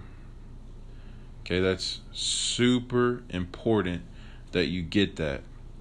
Because grace in Hebrew is chen, and chen is the gematria of 58. 5 plus 8 is 13. 13 is echad. 13 is ahava. So 13 is 1 and 13 is love. So literally you're under the love of God, which he gave his mitzvot from. Because Hashem so loved the world, he gave his only begotten son. And so we know that he gave us the Torah because he loves us, because he wanted to shower his grace upon us, so that we wouldn't be under condemnation, so we wouldn't have to undergo judgment, because we would know what sin is, and we would be filled with Hashem as we walk in his Torah, because the Torah itself is the name of Hashem. Trying to see if that I think that got brought down over here. And the Zohar.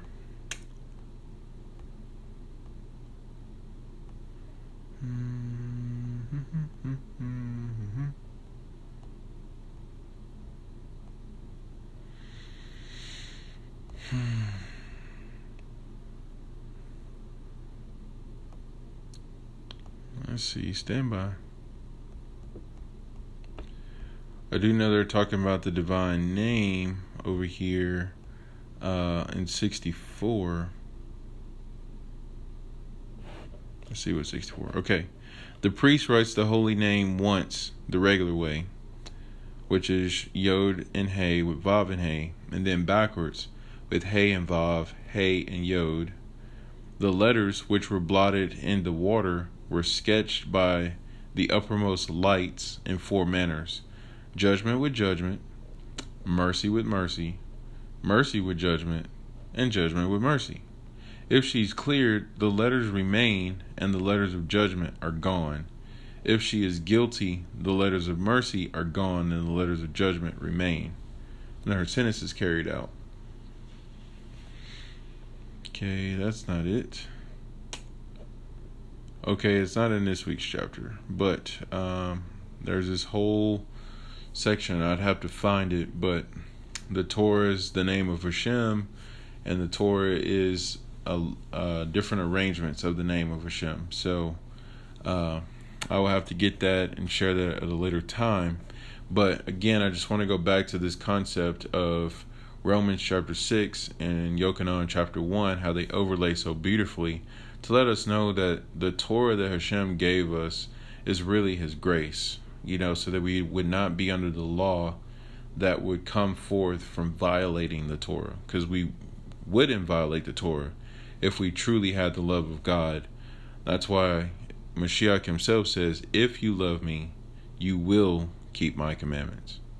You will not cast off the yoke of the kingdom. So, anyway, just wanted to share that. And the Tanya is where I got the illustration about the body being a small city and the waging of the war, and how it's the godly soul versus the animal soul. And the last thing I want to share here is Eshet Chayil. And I never thought about this applying to a man, but it does. It applies to us too, because I have to remember that just like a man has his wife, we're Hashem's bride, so the opposite of a sota would be an Esh Chayil, a woman of valor, one who walks the path. So I'm just going to kind of fly through this, pun intended, because this is a whole midrash that breaks down the Eish Chayil blessing that is recited over the women. So it says, many women have done well.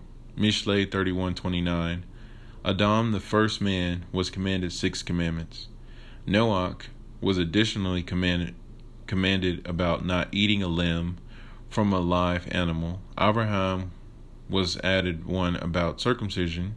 Yitzhak was educated with these 8 commandments. Yaakov was additionally commanded but not eating the sciatic nerve. Yehuda about levirate marriage. The people of Israel about 248 positive mitzvot corresponding to the 248 limbs in a man. Each and every limb says to man, I plead of you to do this commandment with me. Like I want to be an instrument of righteousness. And the 365 negative commandments corresponding to the 365 days of the solar year. And each and every day says to man, I plead of you not to do this sin on me. Grace is false. Beauty is vain. Mishlei 31:30. The grace of Noach was false, as it states, Bereshit 6:8. But Noach found grace in the eyes of Hashem. Rabbi Levi said, only in his generation did he find grace. Beauty is vain. Vain was the beauty of Adam, the first man. Rabbi Shimeon ben Manasseh said, the ball of Adam, the first man's heel, would dim the sun. And do not wonder, it is customary in the world that when a man makes 2 silver vessels, one for himself and one for his household, which does he make nicer? Is it not his? So too, Adam, the first man, was created to serve in front of Hakadosh Baruch Hu, and the sun was created to make light for the other creatures. And if the ball of his heel was such, the contour of his face was all the more so. Keep going here. She is like a merchant's ships.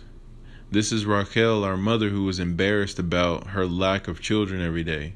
Therefore, she merited, and a son came from her, who was similar to a ship that is filled with all the good found in the world. So was it with Joseph, that the whole world survived from his merit, and he supported the world in the years of famine. That literally just said the world survived in the merit of Joseph, and he supported the world. Okay, that's just how you're gonna do it, huh? Let's see here.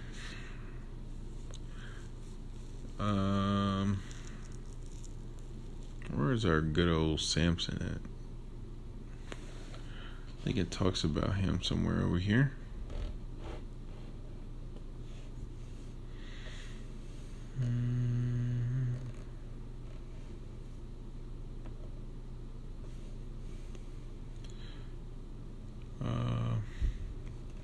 There we go. It says, her husband is known in the gates. This is Michal, who saved David from death. She makes cloth and sells it. This is the mother of Shimshon, that through him Yisrael was saved. Strength and splendor are her clothing, and she laughs at the last day. This is Elisheva, the daughter of Abinadab, who saw 4 joyful events in one day. Her brother become a prince, which should have been Nachshon.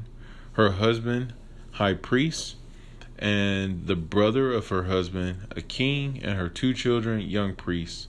She opens her mouth with wisdom. This is the wise woman who said, 2 Samuel 20:16, listen, please tell Yoav, come over here, and I will speak to you, who saved the city by her wisdom and this was Serach, the daughter of Asher.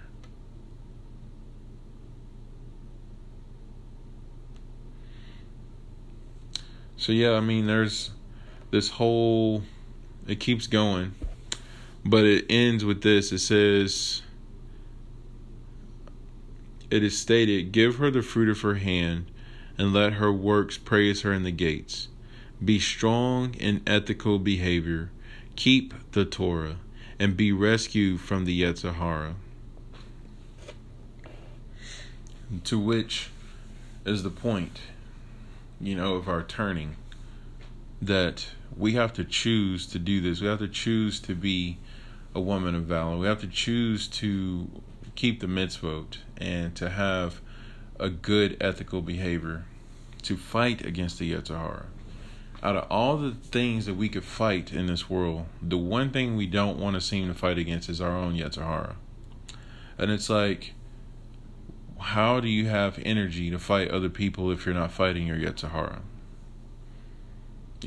So in other words, this energy that's being used to fight each other, let's use it to fight our Yetzer Hara, and then let's see what the other circumstances are like. So, which brings me to the closing point of chapter 7, verse 89. When Moshe would enter the sanctuary to speak with Hashem, he would hear the voice speaking to him from above the cover of the Ark of Testimony. So, in the first part of the Parsha Get You Some, I talked about the voice of Hashem. And it's so beautiful and fitting that we get to end with the voice of Hashem. And namely, the voice that was on Sinai, we now find, is now the voice that's on top of the ark. It says, one might think that the fact that Moshe heard the voice of God, was because the voice was low. So the verse stresses that this voice was the same voice that spoke to him at Sinai. But when it reached the doorway, it stopped and did not extend outside the sanctuary. That's Rashi. So, the Lubavitcher Rebbe says a basic tenet of the Jewish faith is that it was granted the freedom to choose between good and evil, between adherence to the divinely oriented mission in life and rebellion against or even denial of the Creator. As Maimonides writes, were God to decree that a person be righteous or wicked, or if there would exist something in the essence of a person's nature which would compel him towards a specific path, a specific conviction, a specific character trait, or specific deed, how could God command us through the prophets, do this and don't do that? What place would the entire Torah have, and by what measure of justice would God punish the wicked and reward the righteous? So in other words, if it wasn't for this free choice, this freedom that Hashem gave us, for freedom Hashem set us free, Galatians 5:1. If it wasn't for that, then how could any of these things be brought down? Like if we weren't free, then how could we receive the Torah? Because at that point, we wouldn't be free and we wouldn't need anything to tell us what to do because we'd be programmed. We'd know what to do. So the fact that we're given the opportunity to observe the Torah is a point of freedom. A point of freedom to choose, because Hashem's voice is being spoken very, very loudly. But the only people who get to hear it are those who choose to walk in His ways. So that's what I say, but the Lubavitcher Rebbe over here, he also says this. He says the volume was not lowered. The voice is no less infinite and omnipotent than it was at Sinai. One who enters the sanctuary hears a voice that penetrates and permeates all, a voice that knows no bounds or equivocations. But one can choose to remain outside the domain of Torah, to deny himself the knowledge and the way of life in which God makes himself heard. See, that's the important thing. Like, the reason why we're observant is because we desire to hear Hashem's voice. And if we're not walking with Hashem, we won't be able to hear his voice. Then it says, one can choose to remain outside in the field of God's self-imposed silence. It is this choice that creates the challenge of life, making our every mortal victory a true and significant achievement. So, I mean, it's great for us to have freedom of choice. And I would like to add the juxtaposition of those who were banished outside the camp in this week's Torah portion for trespassing Hashem is placed next to the Sota, because one of the ways we enter back into relationship and communion with Hashem from being outside is undergoing the Sota ritual. You know, this even happened at Massa and Meribah. Someone was bringing this down. Is it? Let's see.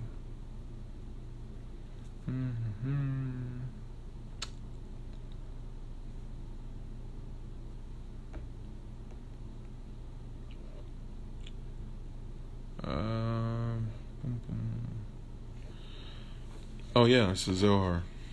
I was like, someone said this. Alright, so check this out. It is the same with Israel. This is Zohar 5 with Naso, section 86. It is the same with Israel when they desecrate the Torah. HaKadosh Baruch Hu sends them into exile among the children of Esav and the children of Ishmael under their servitude, whose rank is the rank of a dog and a snake. And it says they are punished there.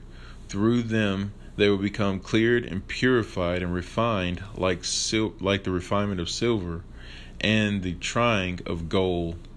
This is what is said, and will refine them as silver is refined, and will try them as gold is tried. Zechariah 13:9. And this would hold true about them. Though your sins be scarlet, they shall be as white as snow.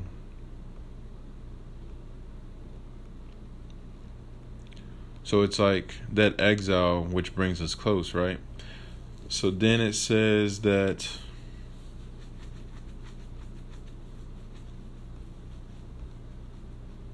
let's see.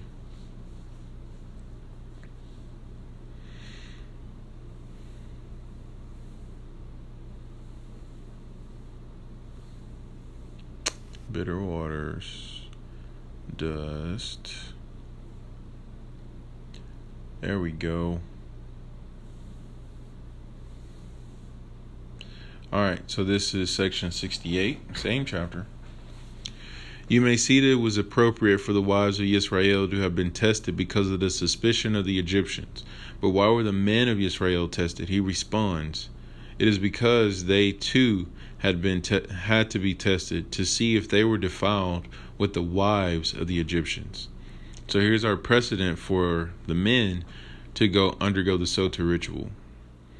And so it says that that would be because we want to make sure that we haven't been defiled by the wives of the Egyptians.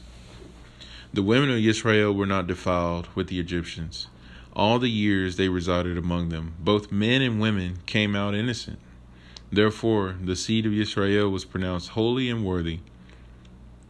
Only then did the name of HaKadosh Baruch Hu dwell among them. Hence, surely it is through waters. There he made them a statute and an ordinance, where he tested them. Here too the priest tested the woman with water and the holy name. So this all happened at the waters of Marah, by the way. It says he brought them to the place to test them. That testing was to test the purity. So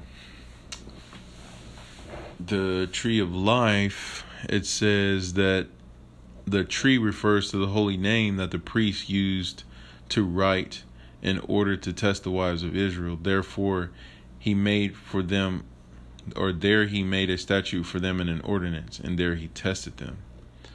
So the holy name was written on this stick, and it was thrown into the water. And that was what sweetened the waters, which is what proved that they were pure. So, may we all turn to Hashem and leave impurity and walk in His ways.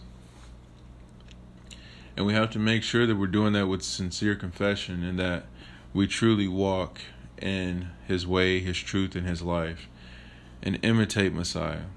So may we be transformed from the illumination. May we be women of valor. May we be men of valor. May we walk like a nation set apart as we're in this world, but not of it.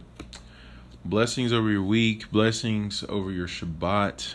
Hope you had a wonderful Shavuot. And as we move into this new season, and even though it's a little bit away, we're still preparing for it now with Teshuvah, the 3 weeks from the 17th of Tammuz to Tisha B'Av. And we want to make that time a turn from the mourning and a turn from what caused it, and caused that 10, basically turning from 9 to 10, making that relationship renewed and restored. Like, may we strive for holiness and righteousness as we move into that, to turn these days of mourning into days of rejoicing. Amen. So may the temple be rebuilt. May Mashiach come speedily and sooner in our days. And what do we know? What do we know? Baruch atah Adonai Eloheinu melech haolam, asher natan lanu Torah emet, v'chaye olam nata betokenu. Baruch atah Adonai noten haTorah. Amen.